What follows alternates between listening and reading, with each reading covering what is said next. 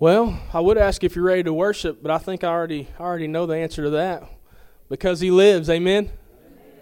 I wanted to just share before I start speaking with you. The Lord's just put a song in my heart. He kind of always does, whether it's a shower or car or wherever, And there's a song on the radio. Maybe some of you guys have heard it. It's by a group called Big Daddy Weave. And I figured, hey, I could play that role. So, so why not? But this song is called My Story. And if I told you my story, you would hear hope. It wouldn't let go. And if I told you my story, you would hear love and never gave up. And if I told you my story, you would hear life, but it wasn't mine. If I should speak, then let it be of the grace that is greater than all my sin, of when justice was served and where mercy wins, of the kindness of Jesus that draws me in. Oh, to tell you my story is to tell of Him. Do you believe that this morning?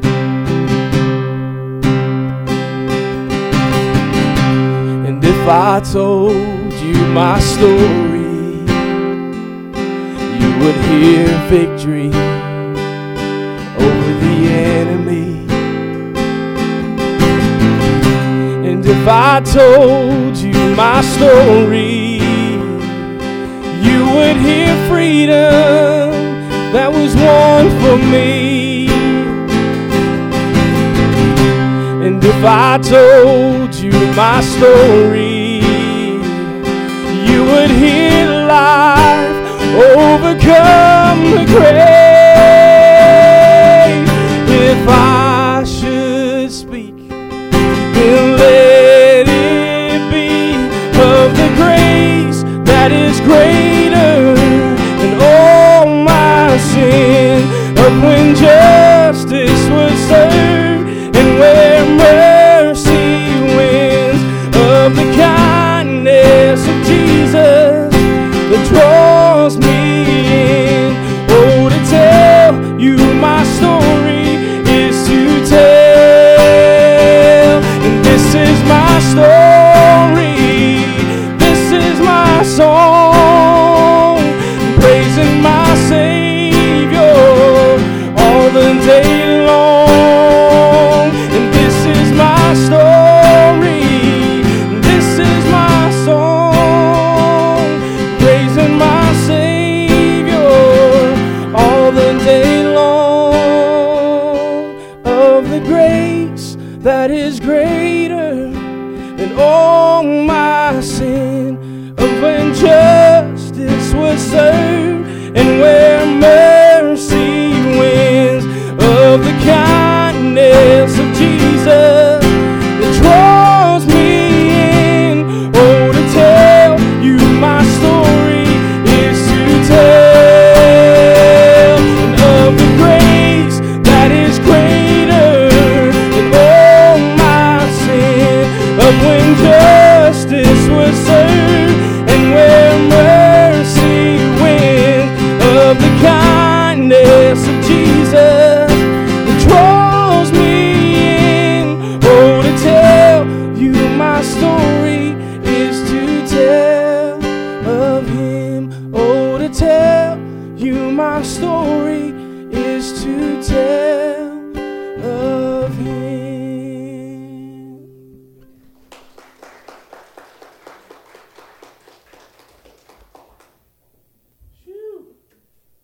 To tell you my story is to tell you of Him.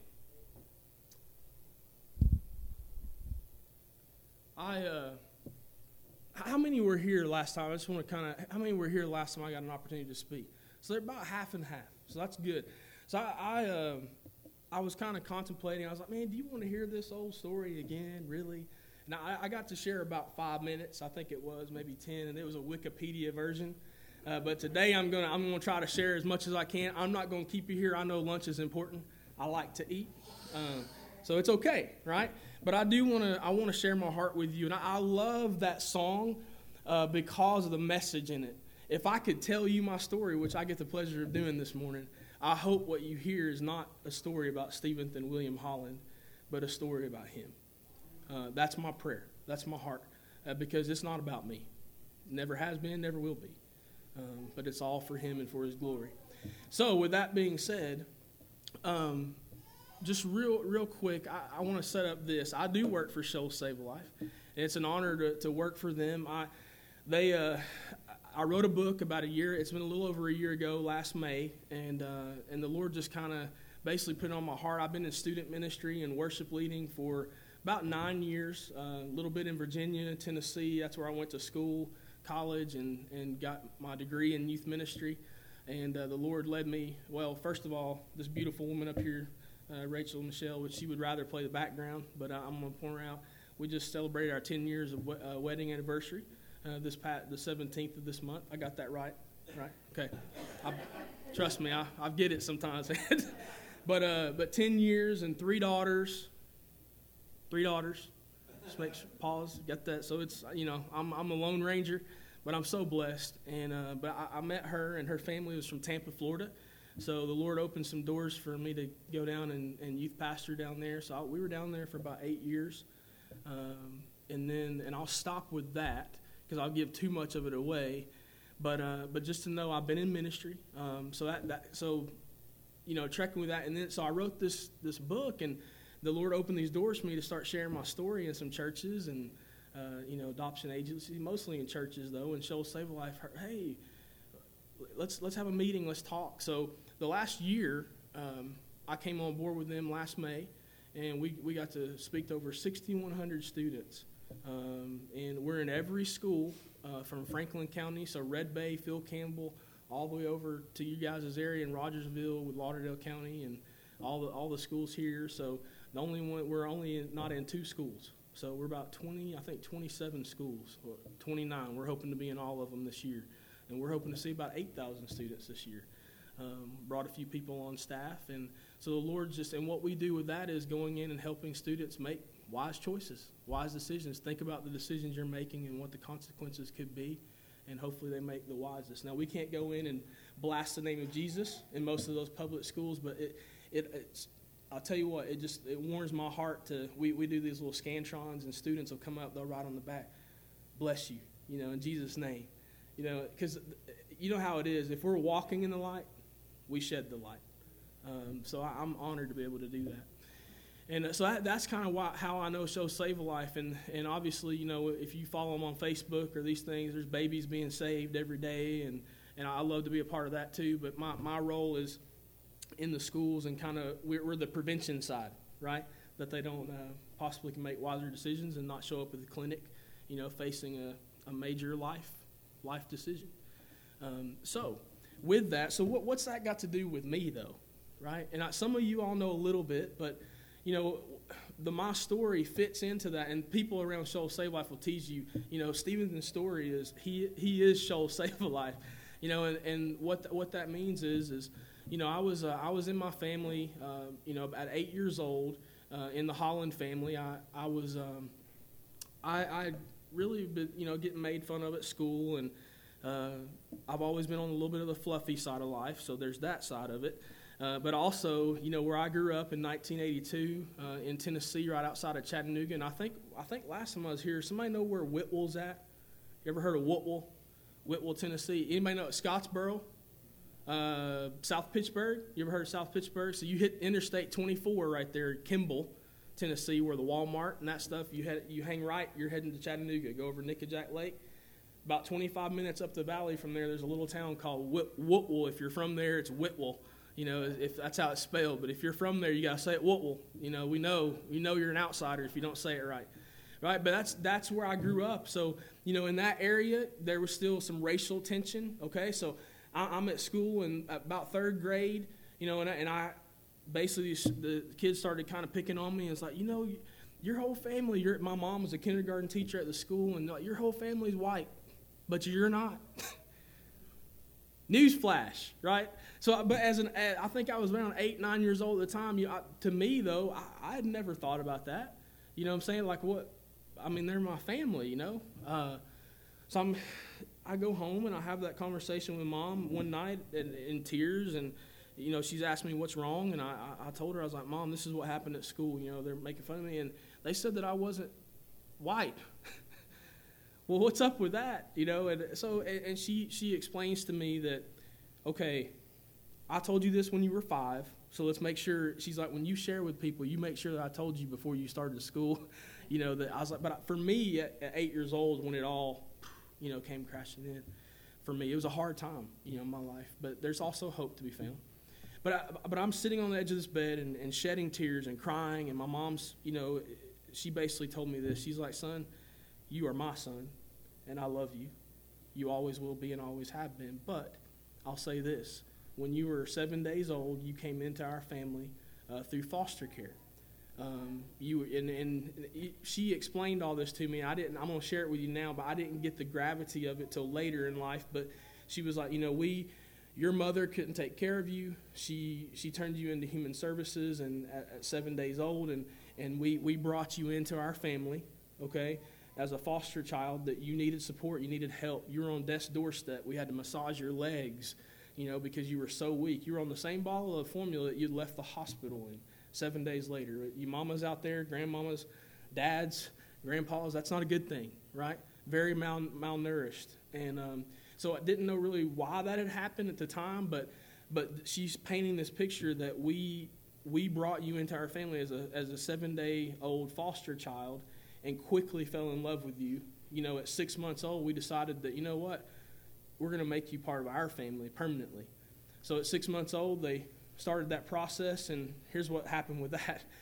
Remember that racial thing, and State Department said, this child's probably biracial, darker skin than you all as a family, so we don't really think that that's going to be the best choice for him to grow up in a white home. So my family said, baloney, for them, I think that's probably the nicest way to say it. This is our child. We've loved him, we've cared for him, we've nurtured him for 6 months of his life, and he's ours. So we're going to do what we have to do to fight. So, not to give you tons of detail, but from 6 months to age 2, that's how long it took them, the fight was. And I think I said this last time. Some of y'all younger souls I don't even really get the gravity of it. My mom says, she explains it in my book. She's like, it was like a Jerry Lee Lewis telethon down there. They were like, back the big dogs off. You know what I'm saying? So they fought. I have 600, 700 petition letters of churches, family members, friends, just all over that had written petition letters to the State Department to allow the Holland family to keep this child that they took in as a foster child and wanted to adopt. So finally, that battle for like a year and a half, they finally were able to adopt me, and my name went from Steventon William Holt, H-O-L-T, to Steventon William Holland at 2 years old. So I've been a Holland since I was 7 days old, but officially on paper since I was age 2. So at 8 years old, I find that out for the first time. So I'm going to be real with you. Bomb, dropped in my life. And I'm thinking, as an 8-year-old, as much as I can process, I know some of y'all heard some of this, but I'm thinking, okay, why would a woman not want their child? You know what I'm saying? As an 8-year-old mind could comprehend that. Like, why would my mom not want me? And like, you mean I'm not really a Holland? And although I think now, and I know later in life, I learned that I'm as much a Holland as anybody else. But for me, I felt frustrated. I felt kind of alone. I felt different. So hearing that at school, these kids calling me different and, racial stuff. But then even in my own family for a while, I felt different. Like, it's hard maybe to try to belong. So here I am as an 8-year-old. So that moment has happened in my life, but then here comes the hope, right? That happened sometime in the spring. By the fall, and here's the thing. Remember, I have that drug problem when I was young. Some of y'all are, what? Every time the church doors were open, I was drug in and drug out, okay? In and out, in and out. But for me, I had this foundation that was being built, not even realizing it. My Mimi Jones, I look at some of you ladies out here, and I know many of you, you know, in a church, you're investing in students and little kids. My Mimi Jones, Fanny Isabel, okay? She was one of my heroes in life. She was my Sunday school teacher, you know, and feeding me the Word of God, right? And I remember that. And so in that moment as an 8-year-old, even though I felt like my whole life, everything, my foundation has fallen out from underneath me, then I realized that, you know what, I need a rock. I need the foundation of all foundation, the cornerstone of all cornerstones, and it's in the person of Jesus, right? And I knew the name of Jesus. I think that's very important. Many of us in this room, we know the name of Jesus, right? Demons tremble at the name of Jesus, right? But it's a further step. We can't just know the name of Jesus. In that moment, as an 8-year-old, I realized I need a relationship with him. I need to make him Lord of my life. It's not just enough to know his name. I've called on it, trust me. Even as, you know, before as an 8-year-old, kind of like, Lord, why? And I can say many of us, until we're 88, right? We're still crying out sometimes in life, why? I want to throw a word out to you, and I don't normally go here with this, but the Lord's given me one sermon. I share my testimony, and I share one sermon. That's all I got, okay? But he's given me a message called scars. And I just want y'all to think about that word as I share my testimony this morning. How many of you guys in this room got some scars? I think we could all put our hand up. Really, all of us. No matter how young, no matter how old. We all have scars. Some of them are visible, and we can see them. Some of them cut deep, right? Some of them we've held on to for a long time, and they're still not healed completely, right? It's just, and I think that fits everybody. I think everybody can relate to that. So hold on to that thought as I talk. So for me, I had a scar. I had a wound that hurt, and at times it still hurts, and that's okay.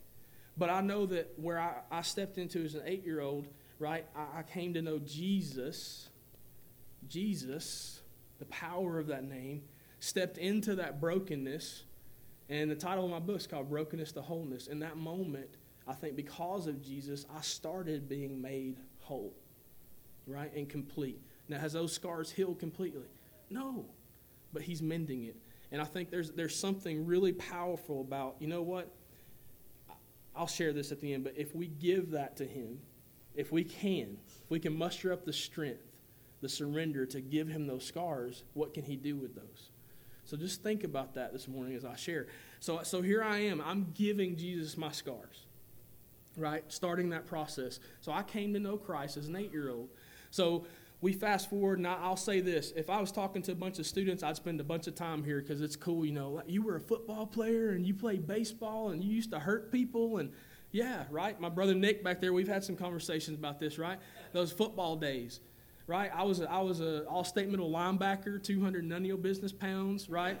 Running over people, and that's just who. But here was the thing for me. I'll say this. Sports for me, whether it was on a baseball field hitting home runs, right, or outrunning everybody, even though I was fluffy, I just made it a goal that, you know what, I don't want to be different. I don't want to be different anymore, so I'm going to push myself as hard as I possibly can to make sure you don't outrun me, you don't out-hit me, right? I had put almost, I came to know Jesus, that relationship with Christ as an 8-year-old, but it quickly, you know how it is, preach it now, right? How we can kind of slide a little bit.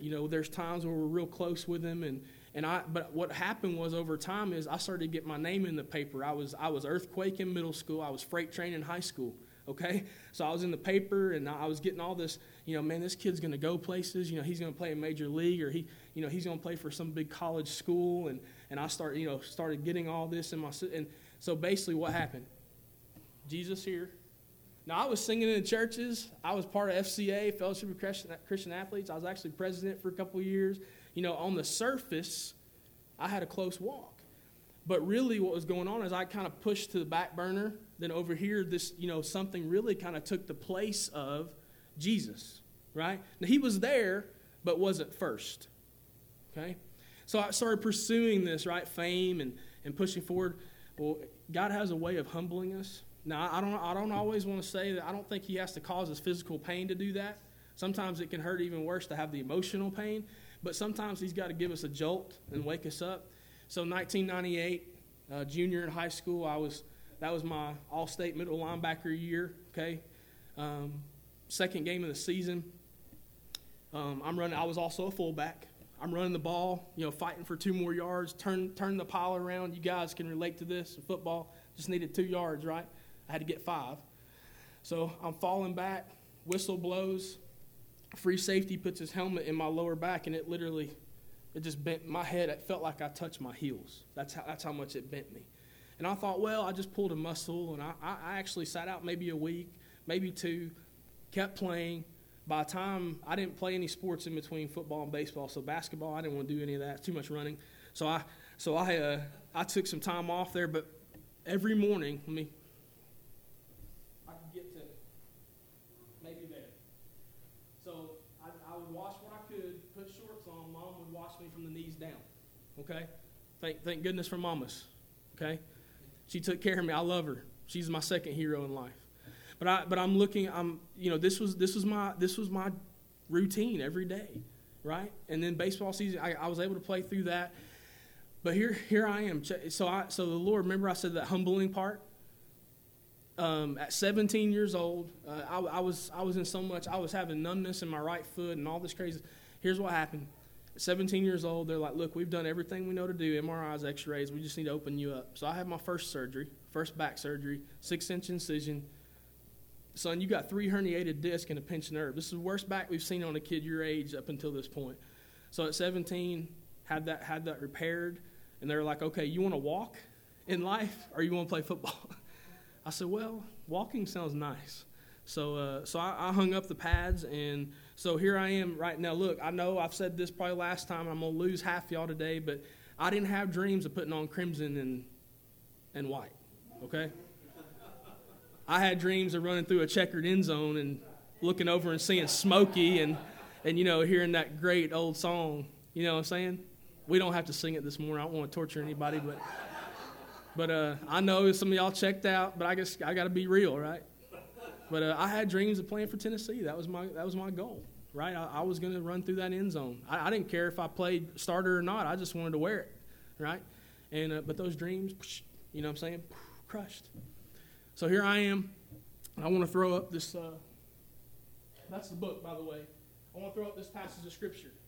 And it's Romans 12, 1 and 2. Because, see, I was laid up in bed for 6 weeks, okay, kind of, recuperating. It's a major back surgery. Anybody ever had back surgery? Yeah, right? It doesn't feel good. Everything hurts.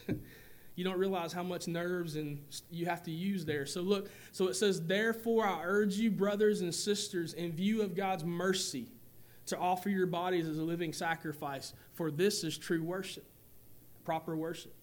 Do not conform to the patterns of this world, but be transformed by the renewing of your mind, right? Then it says what? Then you will be able to test and approve what God's will is, his good, pleasing, and perfect will. So here I am. Remember I had that drug problem as a kid, being drug in, drug out. I've had the Word of God just in soaking up in here. Not even realizing it. And in one of my, painful, that's a painful recovery. Even for a 17-year-old, right? I mean, I heal a little quicker than these days, but that was a major surgery. Laid up in bed, a teenager, going into my senior year of high school, not being able to play football anymore.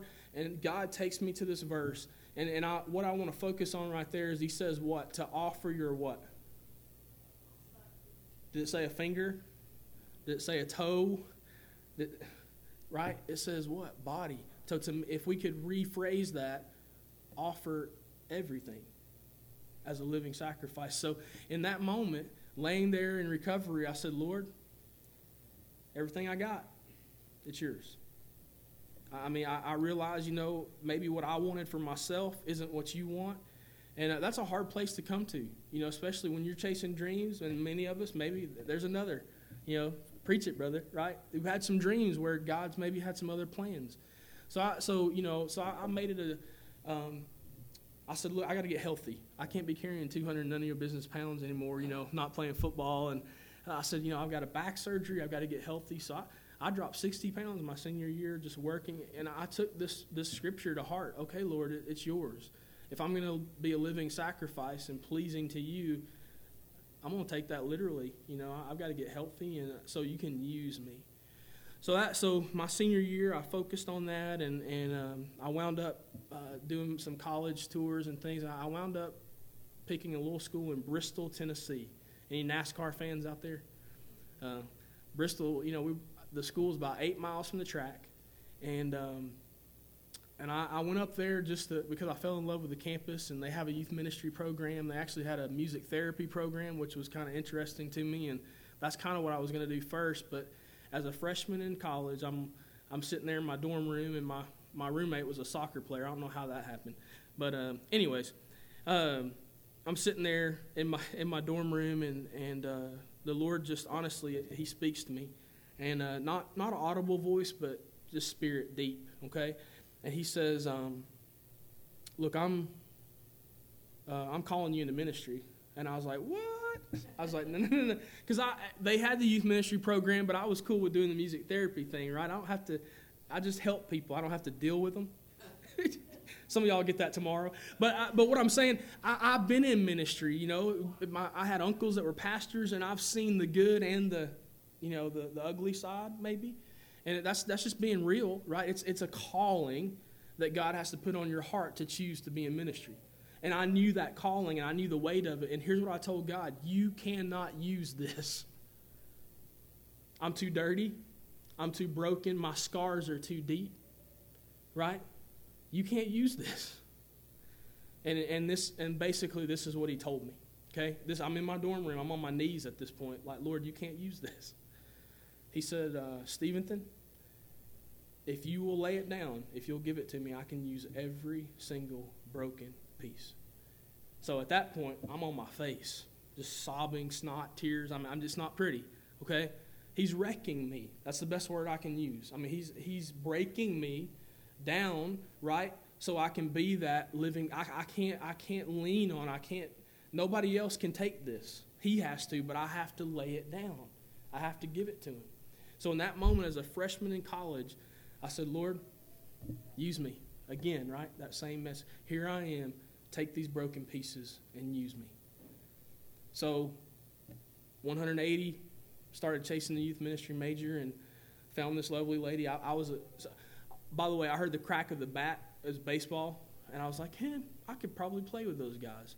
So long story short, 5 years of college baseball. I actually wound up playing sport anyways, right? Walked on. My wife played volleyball, fell in love, right? The rest is history. But we, like I said, we moved down to Tampa, Florida. I was youth ministering down there. We had both had that conversation with each other. We want to start a family early. She's been wanting to be a mom since she was 7, right? And I'm glad she waited, right? She'll save a life, the message, abstinence, that's a good thing, okay? So we waited. I'm glad that she waited. And we had we got pregnant, expecting our first baby to be born, and at 8 weeks, we lost it. We had a miscarriage. We lost our first pregnancy, our first baby, and devastating. Young couple, but we lost that. And then, we said, Lord, okay, Your will. We kind of pieced that. We got pregnant again, and you all just saw her, Isabella. She's 8 years old, right? Then we get pregnant again, with our third pregnancy, and at 10 weeks, we lost it. We lost another child.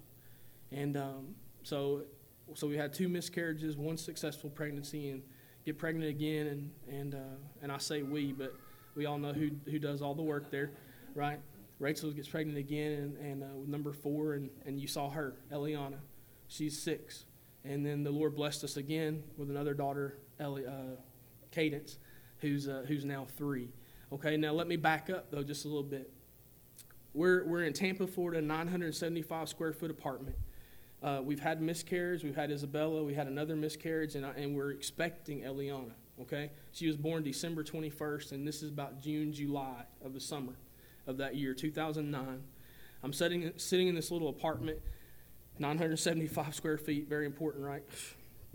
And those 2 miscarriages are weighing heavy on my heart.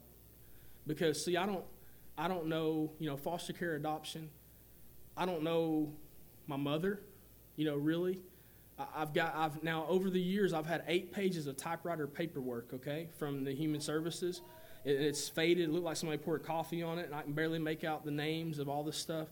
But I don't know who my mom is, but I definitely don't know who my father was, because there's no records of it. Okay, so I'm sitting there in this apartment, and I'm like, Lord, is it because of me that we're losing these precious babies? What's going on? I don't know any medical history, right? So the Lord starts to speak to me in my spirit in that moment. And he says, I heard this. It's time. And I'm like, Lord, it's time for what? Now, I wrestled with that for 3 days. And basically this overwhelming peace, I've had years, I'm 27 years old at this time when this is going on. And I've had moments in my life where, why would this woman not want me? All this stuff. And at 27, he gives me this. It's time to look for your mom, your birth mom. And I said, Lord, okay, where do I start? 8 pages of typewriter paperwork. I go where? Google. Right? Google has answers for everything. So I go on Google and I start name searching. 3 days, okay, went by. All I can say is God's timing. Perfect timing. His good, pleasing, perfect will. Perfect timing. I come across a website for a man named Steve Holt. He's a magician and ventriloquist in Spartanburg, South Carolina. And I'm reading his bio. I was like, why did this magician, magic guy pop up on here in this name search? And I start looking at his bio and his family history, and I start looking at my paper, and name, Glenda Sue Holt. That's my mom's name. So, I'm freaking out, right? Could this be my uncle or, something there? I send him an email, actually, and to just say, hey, can you imagine that? Hey, I could be your nephew, right? I haven't never met you. It's been 27 years, but I could be your nephew. And his wife will tell you he read that email and he about threw himself in the floor, pushing back from his office desk at home. And he called me at 1 in the morning, and I said, I can't do this at 1 in the morning, if this is who I think it is. So I hung up. I didn't even answer. I called him at 7 when I woke up, and we talked for hours.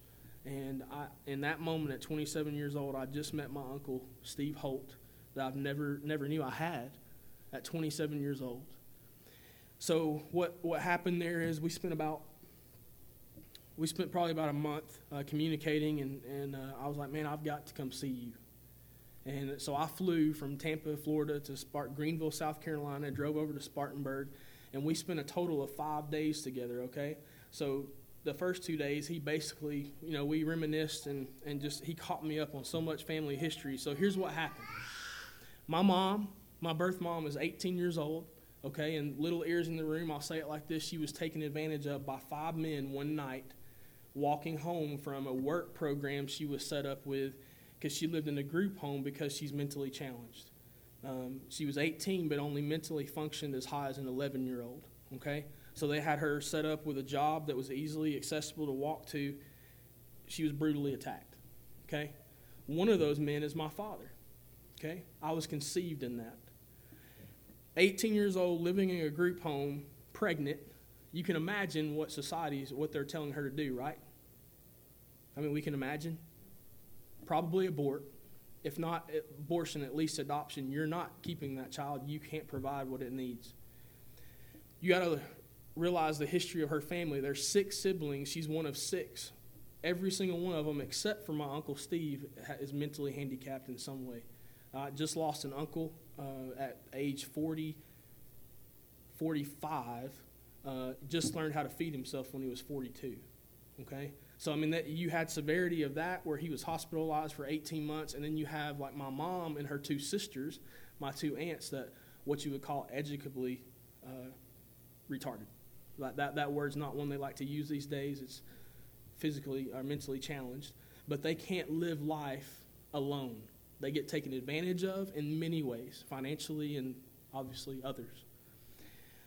So 2 days spent with him, I find this out, and he basically tells me this. She came to my house when she was pregnant. She actually, so here's what happened. Because they were going to take her baby away, she ran for my life.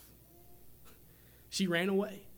Was homeless 9 months of her pregnancy, never had 1 day of prenatal care, not one doctor visit. My Uncle Steve said she came to my house and I tried to help her. I went to take a shower. We were going to go to church that night, and she disappeared. And I didn't see her from 1982 till I finally met her again in 1992. There's 10 years. I still don't know to this day what happened to my mom. Okay, Glenda Sue Holt. But in that moment, he's sharing all this, and I find out basically that she got to Chattanooga to a women's home there, and then she befriended a lady from the hometown I grew up in. She wound up in a cardboard box behind an old grocery store called Pickett's Grocery, and that's where she lived. And there was a 16-year-old boy named Bobby Perkins who I actually got to interview at 50-something years old for my book. At 16 years old, he had a heart for this woman, took her in, showed up at his family's house, right? He's 16, she's 18, and she's very pregnant. You can imagine what his parents are saying, 18-year-old woman, his family has a heart for us, takes her in, gets her to the hospital. She gives birth to me on March 31st, 1982. Okay? So they were going to take me away from her again. So this family, 1982, mind you, security's not quite as tight, actually snuck us out of the hospital. Okay? My mother and myself, because she wanted to be able to keep me. 7 days went by. And they realized really quickly. She gave me cold water because she thought I was hot to drink. She rolled over on me when I slept. She just didn't know how to provide for a child. So at 7 days, this 16-year-old, against the wishes of his parents, they were very poor. They couldn't provide for a grown woman and their child, their baby, hence the milk, being on it for 7 days from the hospital. This 16-year-old loaded up this woman and this baby, and they dropped me off at Human Services at 7 days, 1982. And that's how I got into the Holland family, okay? Now, here's the crazy thing to me, okay? We talked about Jesus and how powerful he is. After I met my uncle and spent those 2 days with him, on day 3, he's like, you know what? Think you can handle this. Your mom is alive, and she lives 5 hours south of us. Would you like to see her? Yeah, I think I would. If nothing else, just to tell her I love her and thank you for giving me life. And he said, I'm not sure how it's going to go because, she's mentally challenged. She's never met you. She carried around a picture of a baby for 17 years that thought it was hers, but it wasn't. I'm not sure. She has a lot of anxiety. I'm not sure how it's going to go down. Are you prepared if she, says, whatever, I don't. Hey, listen, that baby is not bothering me at all. Okay, I love them, so don't feel like you got to take her out. I'm serious. It's okay. You do what you need to as a mama, but it is not bothering me. I needed that moment anyways, because I'm going to be crying anyways. I said, I can do this. Let's do it. So we drove down to Jeffersonville, Georgia, and Glenda Sue Holt, my mother, my birth mom, she's living in an assisted living home. And my uncle goes in, long story short, he does a magic show for the residents there, which is very comical to me because I'm on a camera, okay? I've spent 2 hours with my mom already. We went to Subway. She sang 2 songs already, okay? She loves to sing. Don't know what she's singing about, but she loves to sing, right? It's in her spirit. It's in her heart. And he gets through with the magic show, and so this is my uncle and myself. And my mom is going to star in this video that I'm going to let you see. But this is, after he finishes the magic show, this is what God does. I love my sunshine, and I love my life, and I love all of y'all, and they'll forgive me. Amen. Amen. Amen. All right, well, we hope you enjoy our magic show and our song and dance. All right? I got a song. And Stephen's going to sing for us. I got a song. Amazing sweet the sound that saved a wretch like me. I once was lost, but now I'm found. Was blind, but now I see. I want to show y'all how good God is. Glenda, you stay right here. Come here. I wasn't going to do it this way, but we are. All right. Glenda Sue, you know I love you. I love you.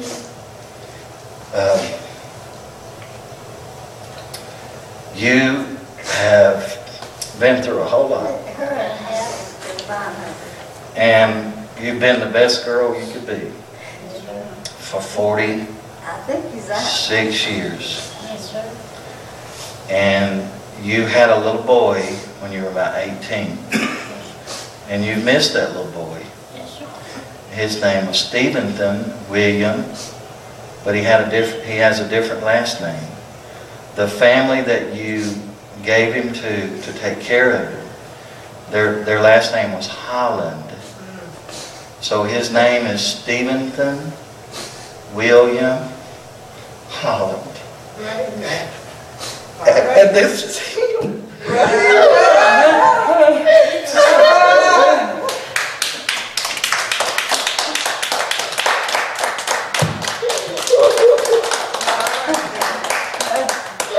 love you, my son. I missed you so much. This is your boy. You said you could talk, son. I love you. He's a good boy. Let me I'm your real mama. you are his real mama. If I love you, you know my heart, son. I want you to know that. And I would have gave you if I couldn't keep you. you've been the best mama you could be to me. I'm so happy you made the choice that you did. I love you. I love My you brother too. loves you too. Yes, he does. We have pictures for you. He brought pictures for you. He has made a scrapbook for you. And he has, in the scrapbook, he has pictures of him. Remember the picture you carried of the little boy? You thought was your son, but wasn't really your son. But now you have real baby pictures of him.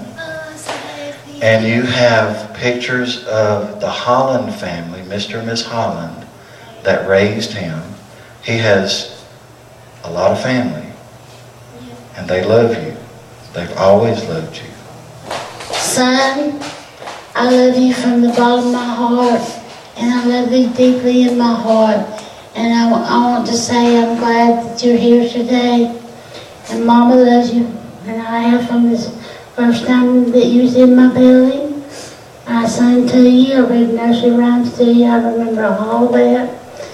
And this is your mama right here, and I love you, my son. And I want to show you something that I've learned.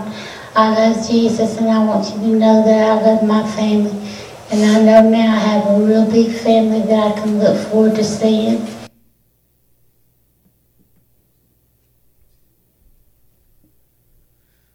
Jeremiah 29:11.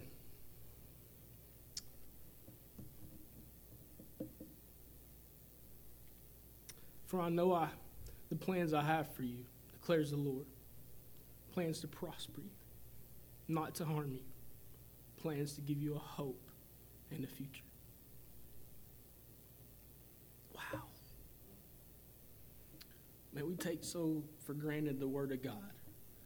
But I usually hold it together through that entire video till I get to one part, and when she mentions the name Jesus, I lose it. Because, yeah, I mean, it's awesome that I got to meet my birth mom, but I didn't have to meet her to know how big my Jesus is, right? But here's the awesome thing. Talk about brokenness to wholeness. There's a relationship of severed for 27 years. I didn't even know she existed. She didn't know where I was, right? But because of Jesus. See, she loves Jesus, and I love Jesus. That's the glue. That's what makes it whole, the person of Jesus. Because, see, when all this is done, you know, we drive She's seen all 3 of her grandbabies. We call her Gigi, Grandma Glenda, right? We drive 7 hours right now to go see her. I'm in the process of trying to get her moved to Tennessee, actually. I found out that I can move her across state lines. How awesome would it be to get her? She's never had people that's been coming to visit her. I mean, literally, since 1982 or 1992 that I know of with my uncle, she's been in a home, right? A ward of the state of Georgia, right? And so, I mean, my uncle would go see her as much as he could, which wasn't very often. We get to see her 2 or 3 times a year, and that's the only visitors that she ever has. And it breaks my heart every time. I want to give her more, but I can't, right? She's in the best care that we can get for her right now, but I'm in the process of how awesome would this be to get her near my adopted family so they can love on her. See, my mom, my adopted mom, Joyce Holland, she wanted to take her in with me when I was a baby, but they wouldn't let her. That's the kind of heart. Remember, I told you she's one of my heroes that she has. She cared for my dad. I lost my dad August of 2014 to Alzheimer's. It's one of the hardest things I ever had to go through. Because we were serving full time in ministry in Tampa. And I'm looking at my mom's health deteriorating, loving on my dad, like sacrificial, like amazing love. And I'm looking at him deteriorating, and the Lord gave me a peace. There's a picture in my book of where I'm shirtless as an infant. He's shirtless. He just worked in the coal mines and came home. And he puts me on his chest to chest. Right? He's my dad. I got to go back as he's taking his last. And I held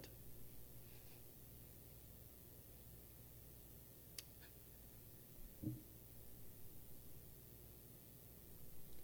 We all got scars. And they hurt sometimes. But I'm going to share this. I'm going to quit. I could keep going. I already told you I wasn't going to make you late for lunch. I already have.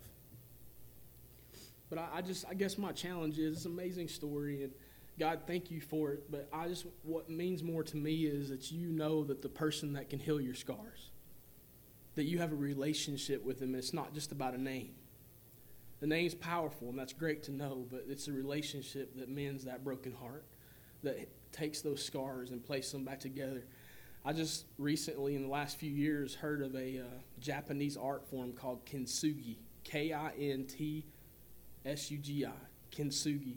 And what it is they take broken pottery that nobody else would want, and it can't be used anymore. They take lacquer and precious metals, and they put it in there, and they actually piece this thing back together. So guess what? It becomes usable again, but it actually becomes what? Worth even more, because it has gold, silver, all this, and it actually, instead of hiding the cracks and the scars, it illuminates it. See, that's the beauty in your scars and my scars. If we give it to the master, to the potter, what can he do with it? So this morning, I'm going to say this, brother. If we come up and I don't know how y'all do things here, and I'm not concerned as much with that. I don't mean that in disrespect. I want you guys to have the freedom to just follow your heart. You don't have to come up here. It's a magic thing for an altar, but that's why it's here. You know, if you need healing, if you feel broken, if you got some scars that need to heal, or maybe you just need to do some time with Jesus, you can do it there. Maybe, and it's okay if nobody feels led to move. But I can't leave here without saying the challenge for me is for you is I know the person of Christ. I know the guy that healed my scars daily. I still have them.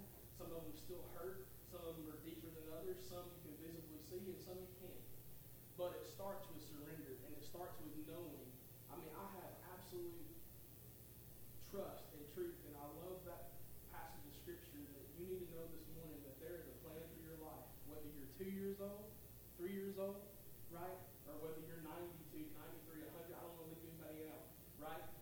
Wherever you fall into that, there is still a plan for your life. As long as you have breath, God gives it to you. So I just want to encourage you with that, and that you know that you have hope, and there is a future, no matter what situation, no matter how deep the scar, no matter how bad it hurts. Jesus, He's the person that makes